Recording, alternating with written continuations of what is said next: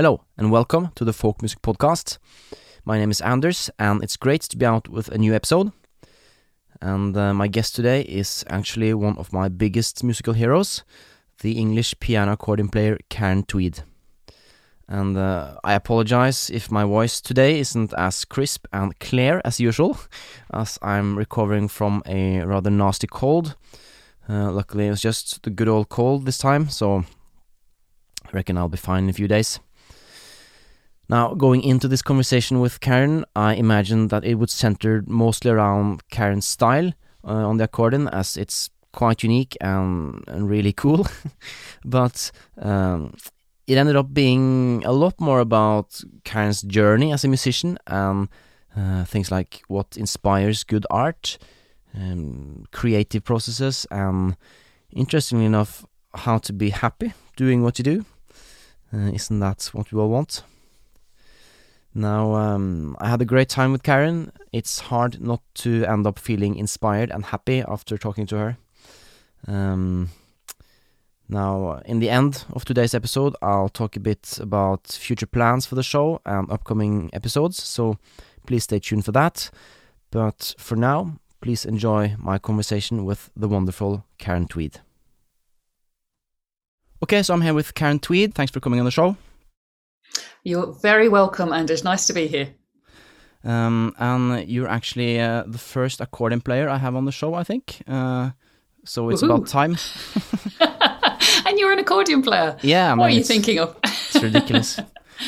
But I'm really happy that you could come on, because ever since I started playing around with Irish music myself, 10 years ago maybe, you've been one of my biggest inspirations for sure. And I mean, there's happened a lot in the world of Irish music on the piano accordion in recent years, I find, but like 10 years ago there weren't that many people who were doing it and getting a lot of exposure. So I remember it was mainly you and of course Phil Cunningham and Alan Kelly. I think that was like my three main inspirations, and you all had very different styles, and I've always found your particular style really interesting and very different from most of the other players on the scene. At least I found that you have something that not that many other people have, so I'd love to go into some of that stuff in detail, although I'll try to not make this too accordion centric and nerdy. Let's make it really accordion and nerdy. Yeah, you know what? Yeah. But there's so much fiddle nerding going on anyway, so I'm sure people could take a bit of accordion. So, but why don't we start off for the listeners who aren't yet familiar with your work and your background? Maybe you could give us an introduction to yourself and your musical journey. That's a big question. Well, big question. How to make that into a short answer? Doesn't need to be short. Well, okay. Well, I started the melodica, actually, at the age of 7. You know, this long piano keyboard thing that you blow into that's plastic. Yeah. Because I had a teacher at school who didn't want me to play the piano for some reason. Anyway, he started me on the melodica, and I really enjoyed that very much. And about 3 years after that, I then actually what happened was my sister came home with a piano accordion, because a guy called Joe Cole was in our local church hall, and he ran a Scottish marching band, because in Scotland there's a lot of piano accordion marching bands there. So I saw that and wanted one immediately, as you always do. Whatever your older sister has, you want it. I think. Well, I did anyway. Sorry, I don't think I've ever seen a piano accordion marching band. Is that common in? It's very common in the north of Ireland. It's very common in Scotland as well. And, so is it just accordions or any other instruments? You have piano accordions and snare drums and a bass drum at the back. Oh, and nice. What you also have a lot of in Britain, and actually I think all over the world, but certainly in Britain, is you have piano accordion orchestras. And that's entirely a separate scene from folk music and anything at all, really. So I didn't actually know about those accordion orchestras, but I did know about the Scottish marching bands, because where I lived in England, there was a small place And unusually, many Scottish people lived there in the middle of England because they had a steelworks, and a lot of the Scottish workers came down to work at the steelworks. Anyway, so I got into the accordion that way, and my teacher then said to my parents that I needed more challenging. And so I ended up going to an accordion teacher who played button accordion called John Whelan. He couldn't read music and he didn't play the bass, but he was a fantastic Irish music specialist, I suppose. Yeah. So our lessons were done by ear. And I learnt, I suppose, from a lot of button accordion players at that time. There was only a couple of piano accordion players who you would aspire to in Irish music that I knew of at the time. That was Kevin Taylor and Helen Igo, John Gibney, Chris Cronin. Great players, but quite thin on the ground. So I got into that a little bit, and then just playing Irish music. But in the middle of all this at school, I was told I couldn't study music because the accordion wasn't a serious instrument. Oh, really? So you would need to have a first instrument. And I only had the accordion. I didn't have another instrument. I didn't sing. I didn't play anything else. So I kind of thought, okay, that's fine. Well, I like art, so I'll do art. So I went on an art career and went to art college and carried on playing in sessions and things and doing competitions like you do as a kid. And then I finished art training, became an art teacher, and I was about to settle down quite happily in my mid-20s, and then got a phone call late one night from Ian Carr, guitarist, now living in Sweden, who knew me from sessions and said, are you free this weekend because we need an accordion player for a band called the Catherine Tickell Band, which was a very amazing band, actually, and was doing very well at the time in British folk music. So I joined the band as a kind of stopgap, but ended up changing my life completely by joining the band full time and then becoming a professional musician. And that's how it kind of happened. And I've always been interested in lots of different musics. And because I suppose I thought by my mid-20s, I was never going to be in an Irish music band. And I didn't know of any piano accordion players in an Irish music band. It was always button accordion players. True. And actually, there weren't so many females playing in bands at that time. There's female vocalists, but there weren't many female instrumentalists. It wasn't a common thing, I suppose, that I knew of. In sessions, certainly, I knew loads of female players, but not so many in bands. And of course, it's all changed now. Sharon Shannon started, and Phil Cunningham, and all of these people. Phil was playing since he was about 12, I think. Yeah. And he was huge in the Scottish folk scene. But the weird thing about Irish music in England is that when you played at that time, Irish music in England, you didn't listen to other music. You just listened to Irish music because it was all expats, Irish families who were missing Ireland. My mother was Irish, my dad was English. And so they just wanted to listen to the music of their homeland. Yeah. And probably a little bit of country and western. So I heard more about pop music and people like Frank Sinatra and Shirley Bassey than I ever did about any other kind of folk music. I didn't know there was English folk music. Can you believe that? I never heard a note of English folk music till I went to college at 19. So that's bizarre. I hadn't even heard of Astor Piazzolla till I was nearly in my mid-30s. No, so okay. I had a kind of sheltered life, I think, musically, in one way, in folk music, but I always listened because my dad loved swing and jazz and the classic ballad, people like Nat King Cole and people like that. So I was always listening to that kind of stuff. My elder brothers were always listening to rock and pop and Joni Mitchell and Black Sabbath and all of these people, Led Zeppelin. And I just listened to whatever my accordion teachers told me to listen to, which was mainly Irish music or what they used to call continental music, which was kind of musette waltz things, which I really liked. Yeah. Does that give you enough detail? Oh. No, but what you said there about there not being that many piano accordion players in bands and role models to aspire to.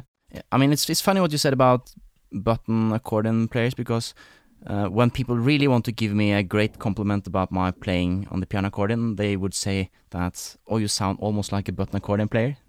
Yeah. You know what I mean? Yeah, I've had that one. That's hilarious, isn't it? It's great. What do you think that's about?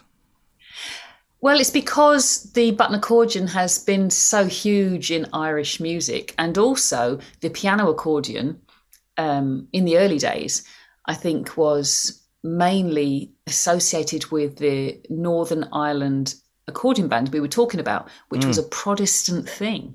Yeah. So maybe the button accordion was seen as the Catholic accordion and the piano accordion was seen as the Protestant accordion, you know, because it was part of the Orange Marches, which was very pro-Protestant, you know. Yeah. That was a big thing, actually. So it was interesting being part of that and not being aware that there was any kind of political content to it at all, really.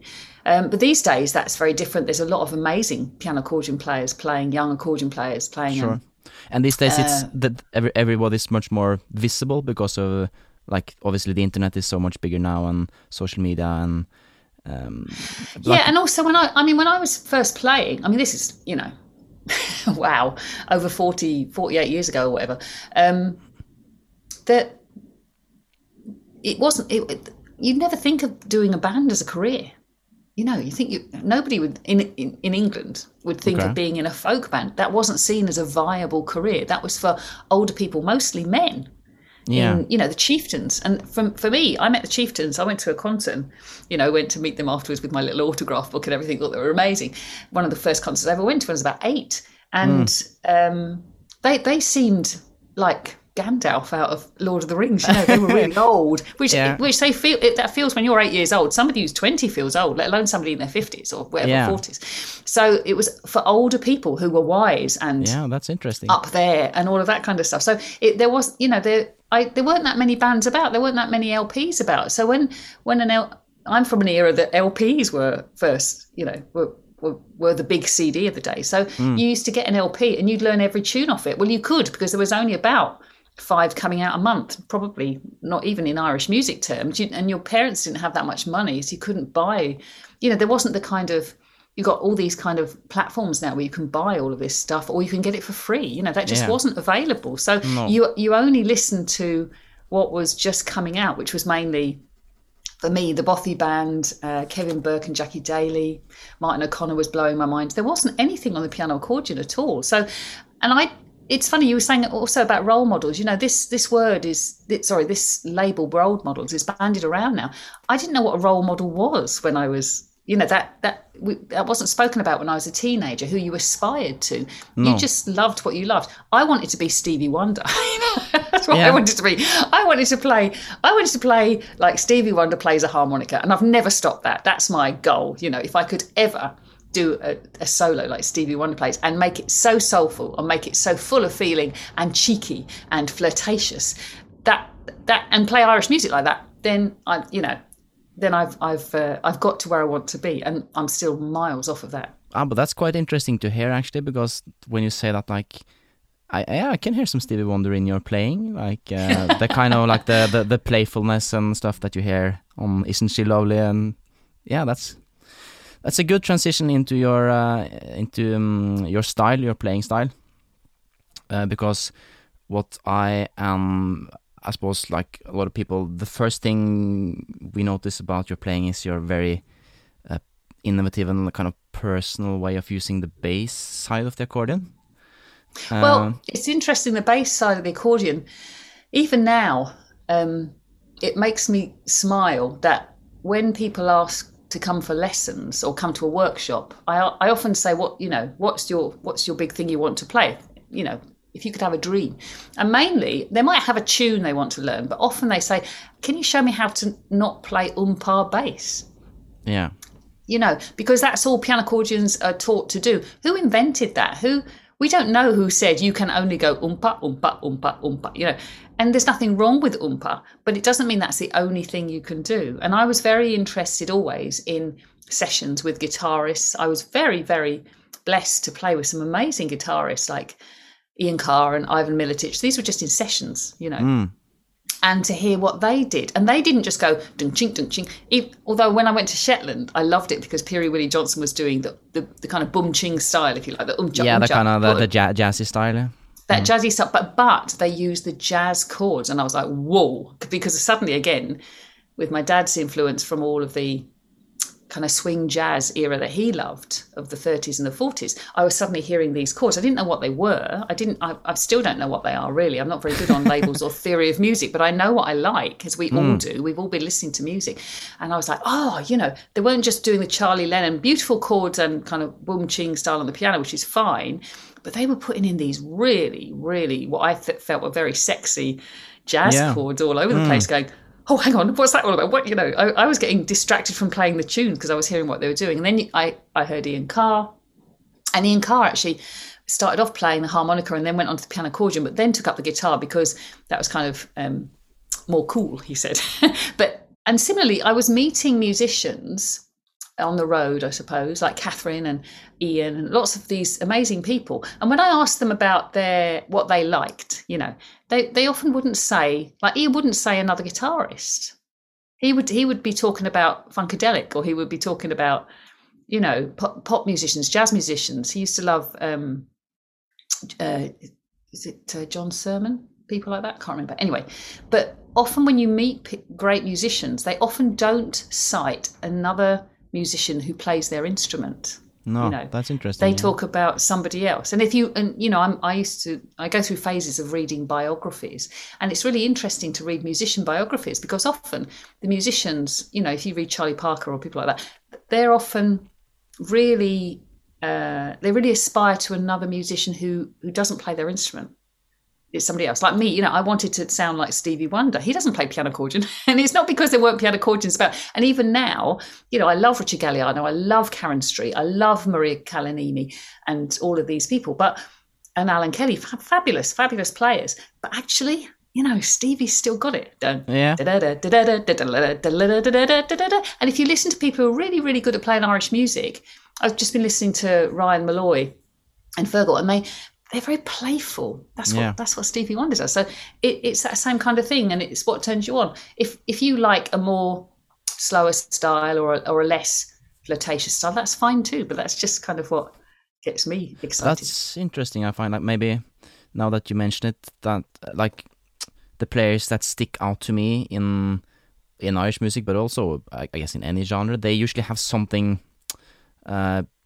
unique or personal or different in a way, and maybe the best way to kind of get that that thing into your playing is to listen to things with outside the tradition, not being afraid of finding your own style, maybe. Well, we are, aren't we? We're often afraid of finding our own style because we always think we're not as good as the people we want to be like. That's the problem, isn't it? My John Whelan emigrated to America when I was 14, and I was devastated because I thought, well, what am I going to do now? I don't have a teacher anymore. And he said to me, it's actually a good move, Karen, because you're starting to sound like me, and that's no good. You have to find your own voice. And to find your own voice, you now need to put away all of your piano accordion or accordion recordings, LPs, in the loft. Don't even look at them, and listen to anything but the accordion, and concentrate on one instrument and just really copy it. Really copy that player. Just copy every little nuance. And when you can blend in with them, not hide behind them, but when you can blend in with them, then you're starting to learn Irish music. And he said, look at the essence of the music you're trying to play. John was amazing. He's such a wise guy. And he said, like for him, Irish music is about the fiddle, the flute, the voice, pipes. It's not about the accordion. And so listen to that. So I listened to fiddles. I just got into fiddles. I listened to one particular fiddle player and completely copied. And the reason that made sense to me at 14 was because I was already really interested in art and design, and I was taught in my art classes by my teacher, Pauline Miller, at school. She was talking about colour, she was talking about composition, she was talking about you had to copy all the masters. So by copying the masters, that's the biggest form of flattery, but you were learning how they did what they did. So John's saying go and copy another person. So you're trying to do on the accordion what a fiddle's going to do. So you are going to have a really unique voice, and you're copying things you like. Don't copy a fiddle player you don't like. Why would you do that?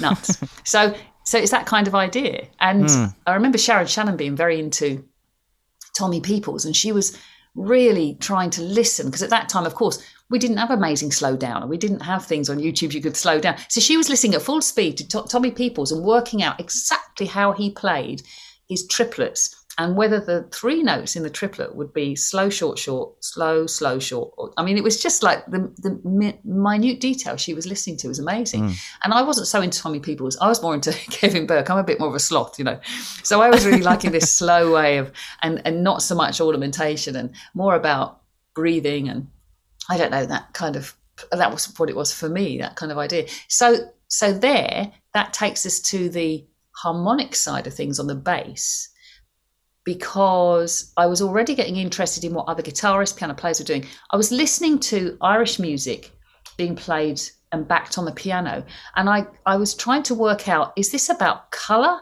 or is this about punctuation? Okay, so then you have to, and that's because I suppose I'm always thinking about art and drawing because I love it. And I wouldn't call myself a professional artist or anything, but I can't stop thinking or being affected. I think we all are affected by colour and line and design and everything. So I think of that in music as well. It's about colour and it's about contrast and it's about. So is the backing of Irish music? Here you go, listeners. Is the backing of Irish music about punctuation or about colour? Okay, for me, it had to be about colour. So playing oompa, oompa, oompa didn't work anymore, because when you play a reel that goes da da da da da da da da da, you can't go da da da da da, because it breaks up the flow of the music. And I'm sure it's the same in Norway. In England, you're taught to drive where you mustn't interrupt the flow of traffic. That thought has stayed with me for such a long time. Music, you can't interfere with the flow of traffic. When you get ill or you get clots in your bloodstream, it interflows with your blood flow. So it's all about flow. It's everything's related in that way. So, and the art I like is very flowing, or it can be abstract, but it's about hues and it's about things that make your heart sing.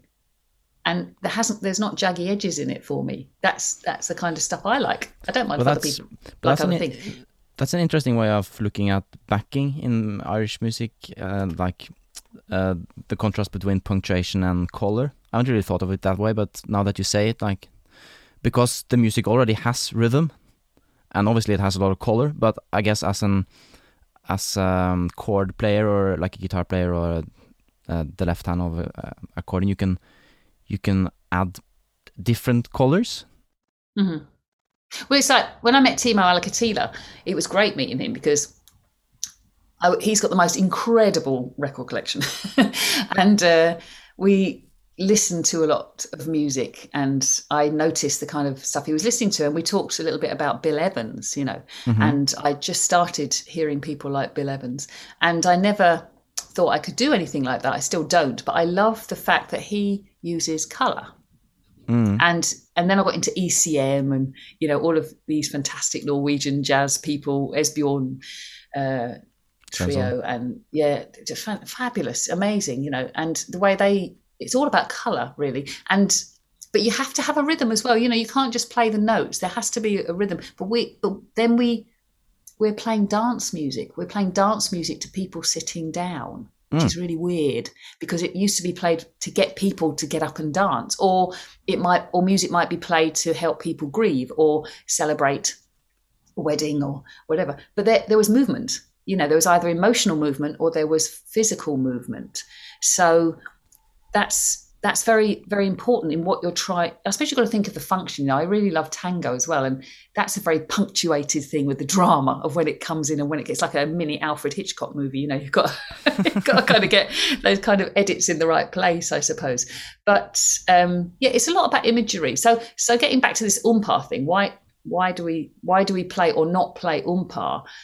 I have to go back to what is the essence, like John said. So the essence of Irish music for me, or what it used to be when I first was growing up, I suppose, is that it was a very unison music. There was no harmonies. It wasn't 4-part harmonies or massive chords like you get in Norwegian or Swedish music or whatever, or Finnish music. It was just pure unison melody line. Even the button accordion players don't play their basses. I think only Billy Kaminsky. I mean, there's a few more who do now, but at that time, so few people played it, because the most important thing was getting the melody heard, and getting that amazing rhythm and dance and feel for that melody. So why would I want to cut it up with? And also it's really tiring going oompa, oompa, oompa all the time. So that's why I just started playing around with ideas, trying to listen to what did the Bothy band do? Listen to Trina Ní Donal. She's got a very punctuated style on the piano, but she doesn't play like any other piano player I know in Irish music, and it's on a kind of more electronic kind of thing. She's more akin to Superstition by Stevie Wonder than she is to Charlie Lennon. But it's interesting that we think we have to play in a certain style because it's always been there. But it hasn't always been there. This is a very new music. Irish music in its current form is very new, you know. Yeah, and as you said, like it developed as a unison type of music. Like there's no, like traditionally there's no chords in Irish music, and it's not usually written with that in mind, even though when you start looking. But when you start looking at some of the music, the Irish music that really gets me excited, you know, like Finbar Dwyer and people like that. I mean, that's just mental chordally. But then you look at Finbar Dwyer's background. Finbar Dwyer moved to London, played the piano accordion, moved to the button accordion, played in the country and western band, and he had to play whatever the audience wanted in his band.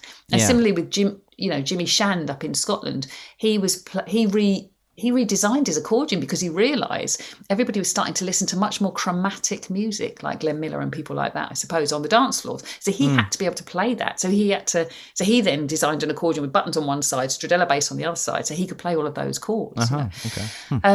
And so the function became again to the audience, to the dancing audience. So because otherwise you wouldn't get paid, you wouldn't get, and probably they were both very interested in the music they were doing, but it fed into the music they composed, you know. And if you listen to there's some really out there bonkers Irish music that is still seen as traditional, and yet when you look at it and compare it to stuff that you might hear that you might feel is more straightforward, like the Tulla Reel or you know, the Kesh Jig or whatever, and then you listen to some Finbar Dwyer stuff and you listen to some Paddy Kelly stuff, and these people didn't have a theoretical background, but what they were hearing and what they were playing was really different and really quite, I mean, for me, it's akin to some of these really bizarre polkas you get in the north of Sweden, you know.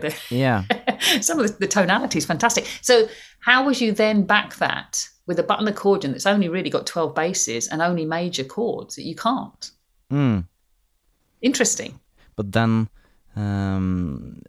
like what I hear in your bass style is that you're not going umpa, but you're doing a lot of these syncopated things, and you're also using a lot of minor 7 chords, which like took me a little while to figure out how you would actually do them, because there's no chord button on the accordion which has the minor 7, so you have to use like a 4th chord and the second bass of the scale.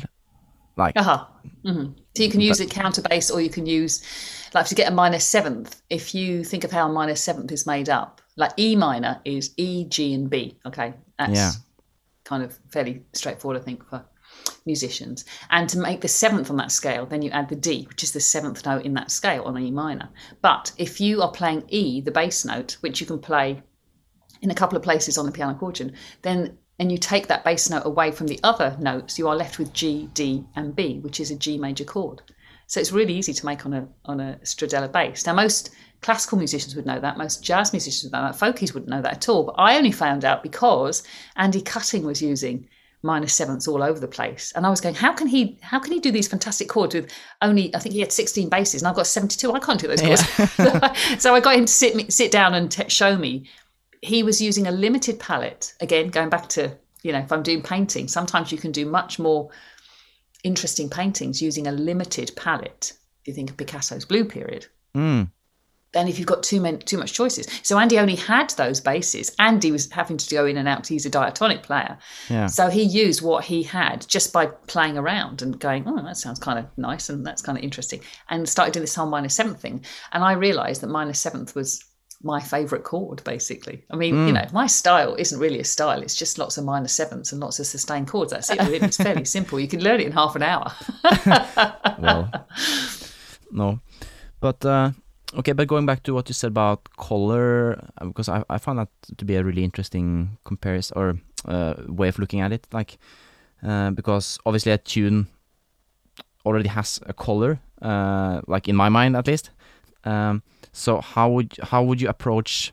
Are you ever afraid of like adding too much color? If, you know what I mean, like concealing the tune behind, like so that the backing would like be the main event and the tune only being there. You know what I mean? Is that ever a concern of yours? No, I don't think so. It's funny, isn't it? The way we make up our mind as to what works and what doesn't work, really. I think I've been very blessed to have some really fantastic teachers who made me feel very unprecious about what I do. So you've got to remember that, I think Martin Hayes said this, that the best music is yet to come. Always. Always. Okay. So then that lets you off the hook. It's great because you can put down as many ideas or as much colour as you like, and then you can rub it away again and find out which bits you want to unearth. I've just started doing quite a lot of writing music. I still think I'm writing tunes, but it's about Jellyfish. I'm very interested in Jellyfish at the moment. So I'm trying to write music for Jellyfish, you know. So when you're watching Jellyfish, this is the kind of music I think about. And, you know, it's a bit wonky, but I love Jellyfish. So how do you write music on a piano accordion to go with Jellyfish? It's a kind of interesting idea. And so that idea is then I'm thinking about immersion in water. So how do I immerse the chords? How do I immerse the colour? How do I immerse that feeling of delicacy? I don't think much about them stinging. Everyone talks to me about jellyfish stinging. I don't. I just think they're beautiful. Yeah. So I have a really, a really nice time writing music for Jellyfish. And going back to the whole colour thing, because of the artwork, I think the best way to be creative, for me at least, is just to not worry. When I don't worry about what people think or what it's about, I just let myself be completely absorbed by whatever it is I'm trying to do. That might be a chord. It might just be a bit of fun. It might be, jellyfish. Let's go back to jellyfish again. Then I can lose myself for hours just trying out different chords. I don't work with mathematics. I don't work with notes on paper. I have to work from the accordion and what that does, because it's a breathing, living thing for me, the accordion. And if I play an accordion I don't like the sound of, I can't be creative on it. So I find the best way for me to be creative is to not play music, is not to sit down with my accordion, but just to listen to other people. And I read a lot and I knit, and I live in this amazing place in Orkney where you've got skies that are incredible in 90-mile-an-hour gales and very calm seas sometimes, and all of that, and amazing accents and things. So I think you can't get overstimulated. Allow yourself to be completely and utterly stimulated. And I go back to the same things again and again and again. You know, we were talking to you about Utla. You know, I just love their early albums. They were just fabulous, amazing. Yeah, so what they were doing. Norwegian band with Håkon Høgmo and Terje Isungset, Carl Seglem. Yeah, and Håkon, the way he plays the fiddle, I could just listen to him forever. I just think it's amazing. So, you know, and I also love Arvo Pärt. I listen to Arvo Pärt a lot at the moment, and I listen to. Yeah, some friends of mine sent me a great band called Go Go Penguin, who are from Glasgow, instrumental band. And I was listening to them and thinking, I really like this. It's quite drum and bass and all that. And I was listening to it, and then I suddenly realised it was all based around a minor seventh. That's why I like it. Yeah. So I really like minor sevenths.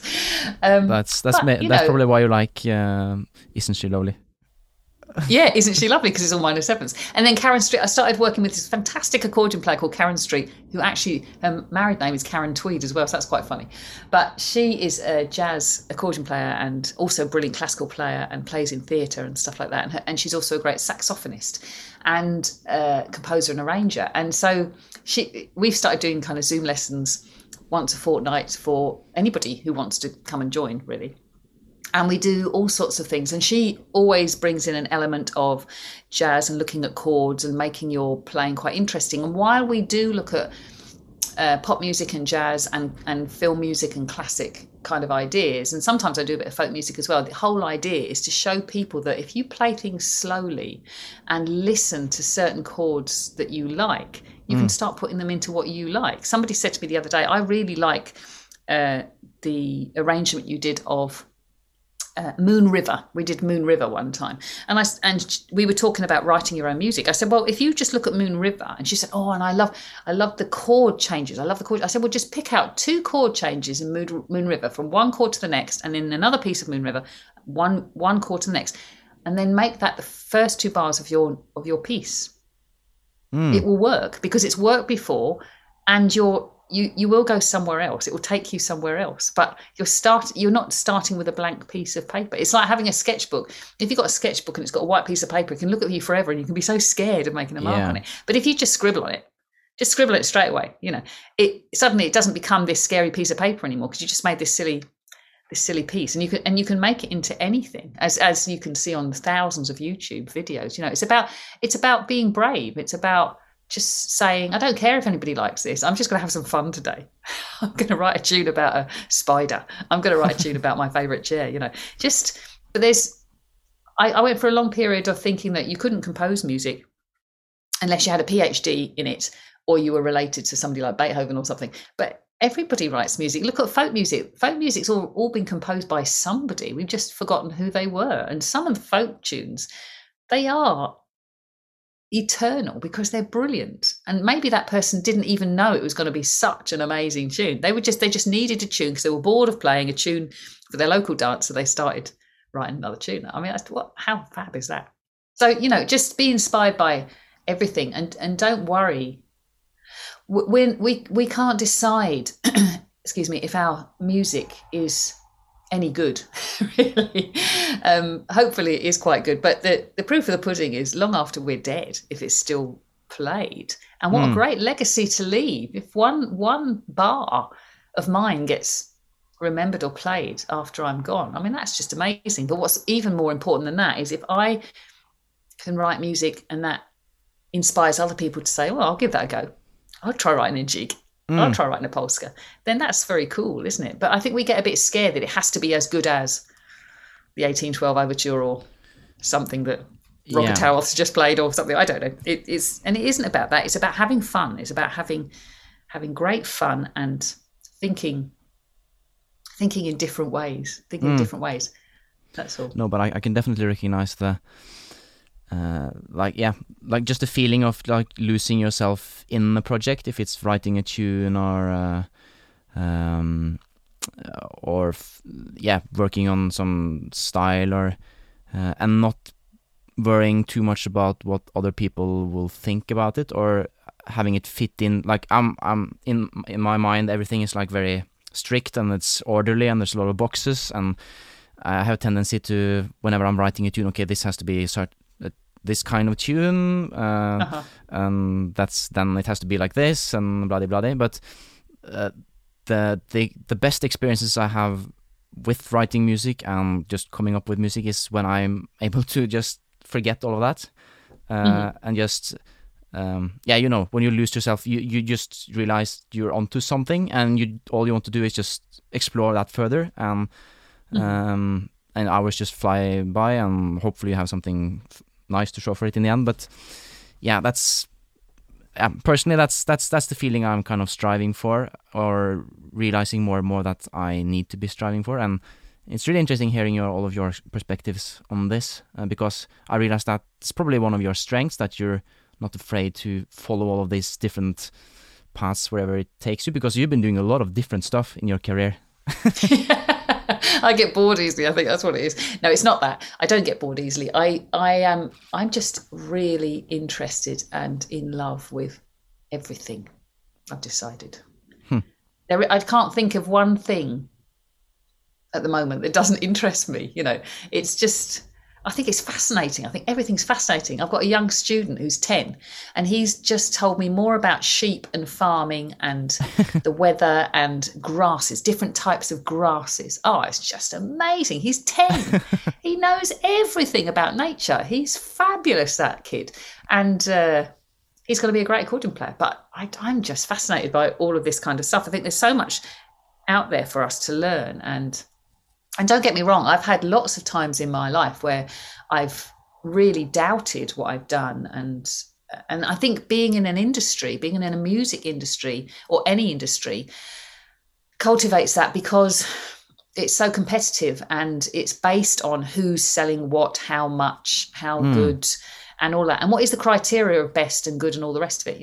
It's kind of quite hard, really. But when I then have the courage and feel good enough just to laugh at myself and go, oh, I can't be bothered to make a CD. Let's just go and paint a picture and not sell it.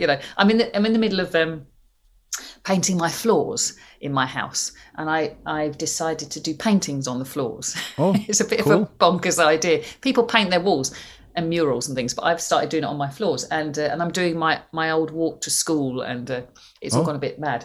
But nice. It's great because when you're painting a floor instead of a ceiling or a wall, you're looking at the world in a different way. It becomes a different thing, and you get very, I've been thinking anyway. So I don't know why I do this, but I tend to challenge myself in those kind of ways, and then get completely distracted on something, but that then feeds my music, and the music then feeds the art and the writing and the drawing and the reading and the knitting and the things like that. Really, it's so fun. And when you think how short life is, you can think of life being short or long, but actually it's very short in the grand scheme of things when you think about dinosaurs and things like that. We're only here for a breath, aren't we? We're here for a breath, so we kind of have to make the most of it, really. And that's the great thing about being older.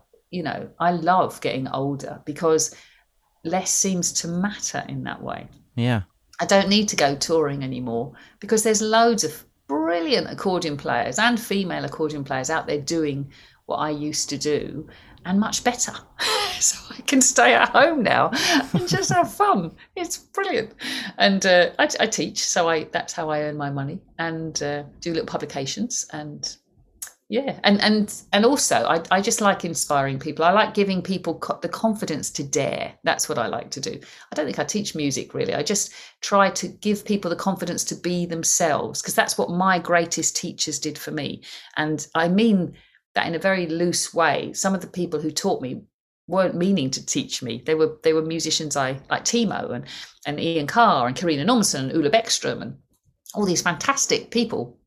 They gave me so much in their way of being and their sense of humour and their what they like to explore. I mean, these are deeply, deeply hilarious people who just have a great time exploring their music and share it so openly with everybody. It's just incredible, So if I can do that for somebody else, that's the most important thing. And I've one of the things I was going to talk to you about is I'm starting 3 residential courses in Orkney next year. One's in February, one's in March, and one's in October in 2022. And they're small courses. They're just 13 places, fully residential. And I'm working with one other tutor. The first one was with a composer, fiddle player called Jeff Moore, who's from the classical scene. And we're having an ensemble week. So it's open to any musicians, no beginners, but anybody who plays anything, basically. Cool. And he's going to write a piece specifically for the people who come on the course. And I'm going to do a more hands-on approach. So there'll be notation, and there'll also be times where you have to have a notebook and write down. If I say to you, you've got to go pling, pling, plong, plong, and we'll make it up as we go along. And so that's in February. And in March, I'm doing a piano accordion course with Karen Street. Okay. That's going to be a great deal of fun. And then in October, I'm doing a course with Margaret Robertson, who's a fiddle player and piano player from Shetland. So quite a variety of ideas will be zimming around. But the idea is to develop your way of playing, your listening, playing with other people, maybe a bit of improvisation and daring and having a lot of fun and exploring different tunes, different ideas, I suppose, really, in the beautiful landscape of Orkney. And there'll be time to have a look around Orkney as well, because it is worth a look, of course. Yeah, I've never been, but I definitely hope to have the opportunity to go there soon. Like, as I told you before we went on air, like, where I live in Norway is as far from the ocean as you can get in the whole of Norway. Mm-hmm. Mm-hmm. So do you think that affects your music? Do you think that affects your music being landlocked? I think it might give it a certain flavor, yes. But you don't think of it consciously? I think of everything consciously. Oh, but no, you do that's then. That's not true. Like you were thinking of that consciously. You're right. You're right. That's not true. But I mean, you're familiar with Norwegian music, so you know how it's very different in the different parts of the country. Mm-hmm. And where I'm from, it's very, it's kind of simple in a good way, and a lot of the tunes tend to be minor tunes, or at least we interpret them as minor these days. Whereas, that's interesting because in Orkney, Orcadian music, I've had quite a few conversations about Orcadian folk music. How does that differ from Shetland and from mainland Scotland? And the resounding feeling, similarly to what you're saying, is that the music is quite simple. Yeah, that's an interesting word in musical terms, anyway. It is, yeah. It's very interesting because simple can also equate to some people as boring or ordinary, whereas there's nothing boring or ordinary about Orcadian music, nor Norwegian music, because then if you have less notes, you have more time for tone and soulfulness. And I'm not saying slow is better than fast or, more notes is better than less notes or whatever. I'm just saying it creates space. And as I get older, I'm more interested in space because colour and light need to shine in space. So it's what I can take out of something. And that goes back to your point about, can you overstate something? Well, if you listen to Astor Piazzolla, he plays these very, very beautiful, sometimes these very beautiful, simple melodies. But it's what's happening in the harmony, which is really important. And that's the band. The band are just like, whoa. Yeah. So you don't need to improvise on Astor Piazzolla, I don't think, because it's all in the harmony. For me, that's how I hear it. That's the colour. And maybe that's the same in what you're saying with your music. But in Orkney, these tunes are just gorgeous tunes. And there's kind of nothing to them. But they're there forever. They're there forever, Beautiful.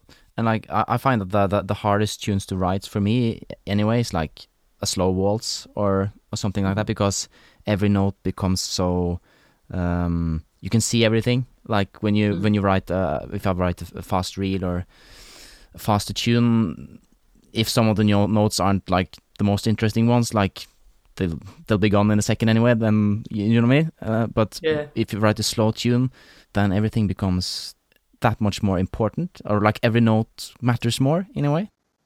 Yeah, and maybe that's because you're opening your heart a bit more or something, I mean, when you write tunes, what do you think of these days? If I'm going to write a waltz, for example, I've really got back into, but what waltz? What kind of waltz?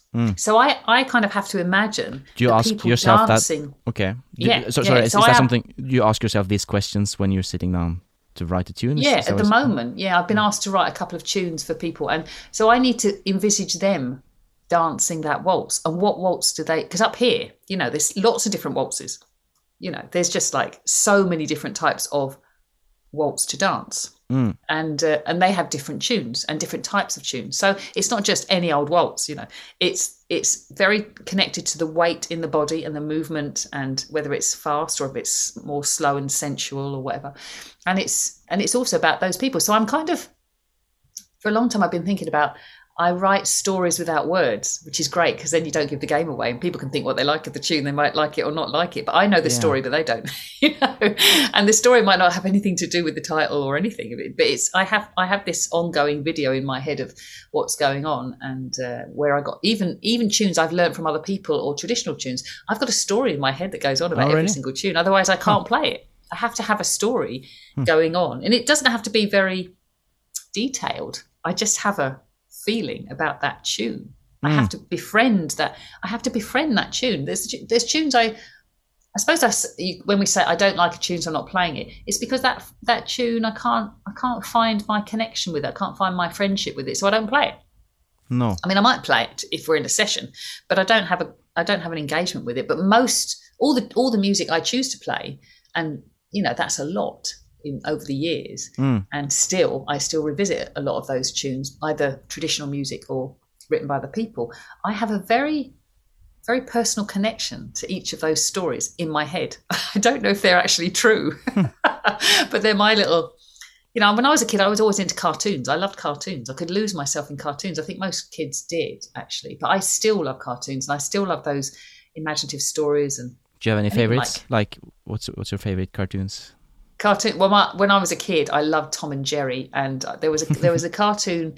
I don't know if you ever saw it in Norway, but it's called Rhubarb and Custard. It was fantastic. It was about a dog and a cat and some birds, and the way it was all done in felt tips, and it used to shake. The screen used to shake. It was very bizarre. So I just like those. And more recently, things like the Wallace and Gromit and the Minions and that's that kind of. I love all that stuff. I could watch it forever. I think it's so clever. It's so clever and so hilarious and minimal movement and minimal. You know, the Minions, one eye, a mouth, every single emotion. Brilliant. Totally. Nice. And that's our job, isn't it? We have 12 notes, and we could say any emotion in that. And sometimes the simpler, the better, really. Yeah. It's amazing what you can do, what variety of emotion you can bring out in only 12 notes. When you think about it, it's quite awesome, really. Yeah. Better not think about it, just do it. Well, you would think, like, is there anything left to do? But obviously there is, which is quite astonishing, really. Like, it is astonishing. Like, as you said, just 12 notes on all of these years with human innovation and ideas, and still, as you said, like, the best is probably yet to come. Yeah. So similarly, we're just playing with a limited palette, aren't we? We've only got 12 notes. Wow. And look what music has happened, you know. And I know that means you can do octaves and all the rest of it, but it's still only 12 notes. It's not like 58 notes or 450,000 notes. It's only 12 notes. That's quite something to think of, the music that has already been written and played, and the music that is still going to be written and played. That's just quite incredible, really, I think. And it's lovely. I just think it's really, really lovely. It goes around and around and around. It's fabulous. And recently, like, I just realized I'm so grateful for, like, being able to play music and just be a part of this, legacy, basically. And, like, feeling that I can find maybe carve out my own little space in this whole thing. And as you say, like, maybe some of the stuff I do will have a life after I'm dead. I don't know, but that's, just to be able to contribute, like, one small part in this whole grand scheme of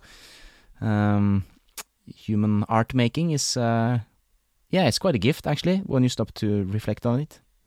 Oh, it's beautiful. That's a really beautiful thing to say. I think it's lovely. And I didn't get that for so many years, just how grateful and thankful I am to play music and to draw and to look and to listen and just appreciate it all. It is amazing. We have so much at our fingertips, and everybody does. Everybody can sing or whistle or enjoy dancing to music or whatever.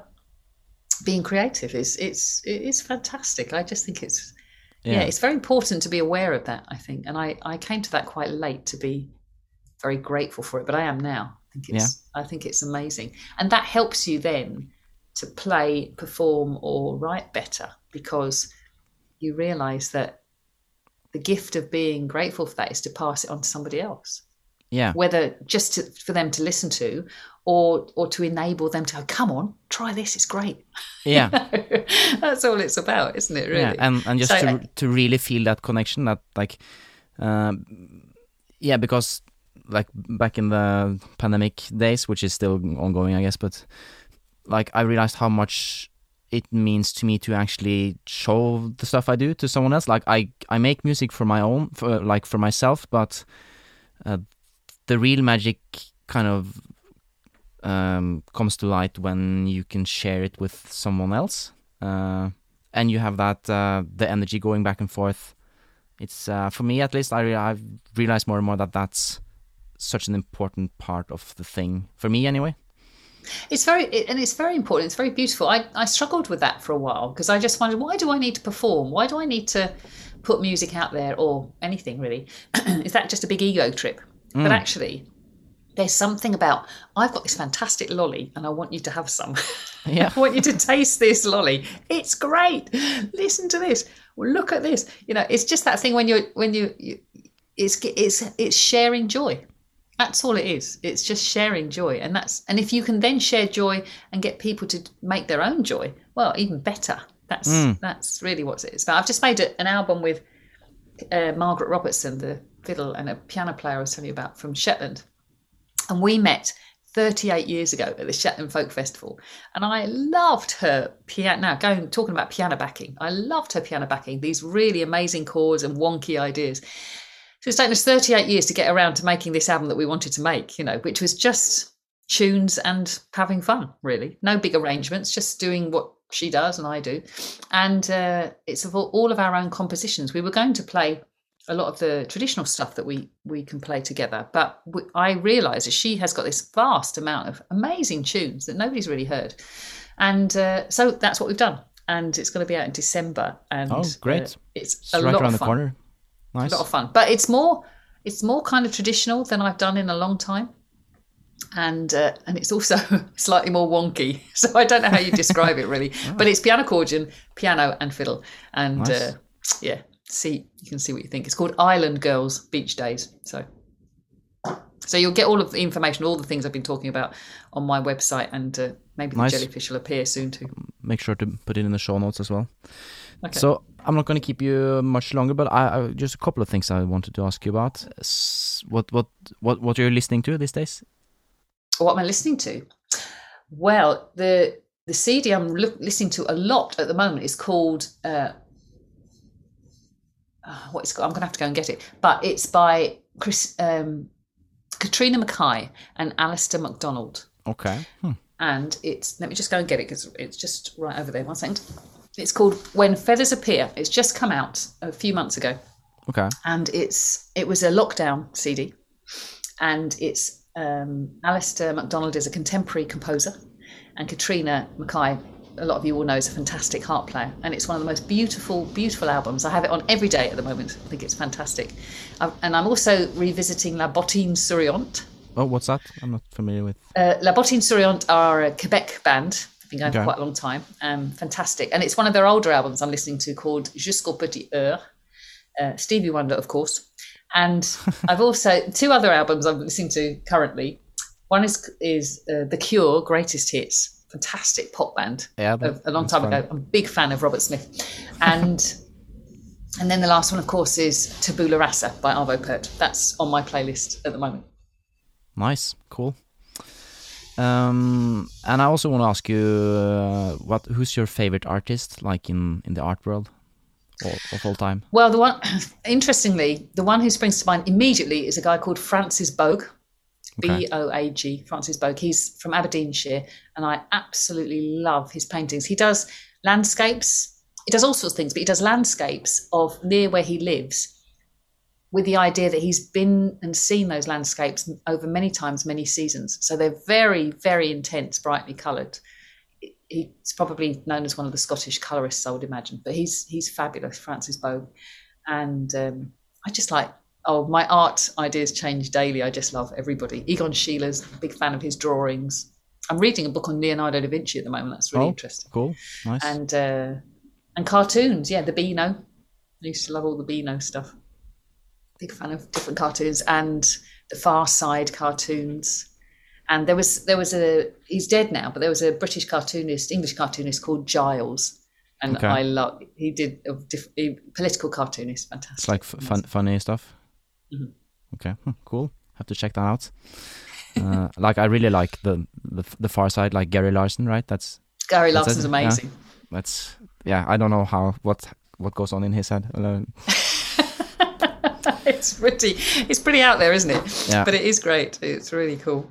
But anyway, thanks for taking the time to come on the show. I figured this show would be mostly about nerdy accordion details, but it turned out to be a lot more about just finding your place in this world as a musician and human being. So I really love it. I like inspiring stuff, and I hope we can inspire other people to follow their passion and have a great life. Yeah, that's what it's all about, isn't it? I think your podcasts do that. I think it's great you're doing these podcasts. It's so interesting to hear people talk about their creativity. And it's all about self-value and believing in ourselves. And all of us have problems with that, I think, along the way. But at the end of the day, just have fun. It's the best. Yeah, let's call that our conclusion. And I'll make sure to link to all of the stuff we've been talking about on the podcast website. And where if people want to learn more about your work and your music, where's the best place to do that? Just go straight to my website, KarenTweed.com. We will be there. Cool. Okay, Karen, thanks for coming on the show, and I hope to see you again soon. brilliant. It's lovely, lovely to have done this. And thank you so much for asking me. I really appreciate it. Thanks for listening to this episode of the Folk Music Podcast. I hope you're feeling inspired and ready to go into the world to do your thing. Now, as promised, a few words about the future plans for the show.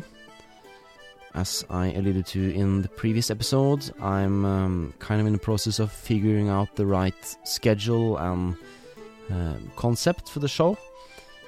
But I've been fairly busy recently, recording quite a few episodes actually with some really great guests that we'll be releasing over the next few weeks. And when it comes to what's next for the show, I would really like to hear from you, the listener.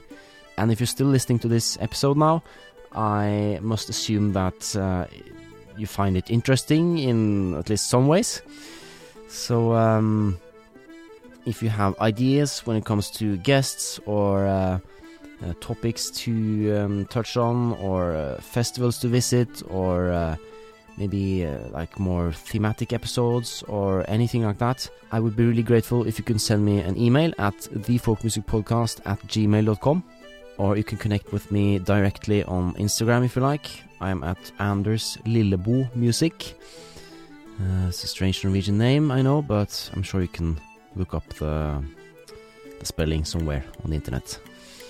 So, as I said, I have a couple of really good episodes coming out in the next few weeks, so stay tuned for that. But I think that's everything for today. So with that, I wish you a great day. See you soon. Bye-bye.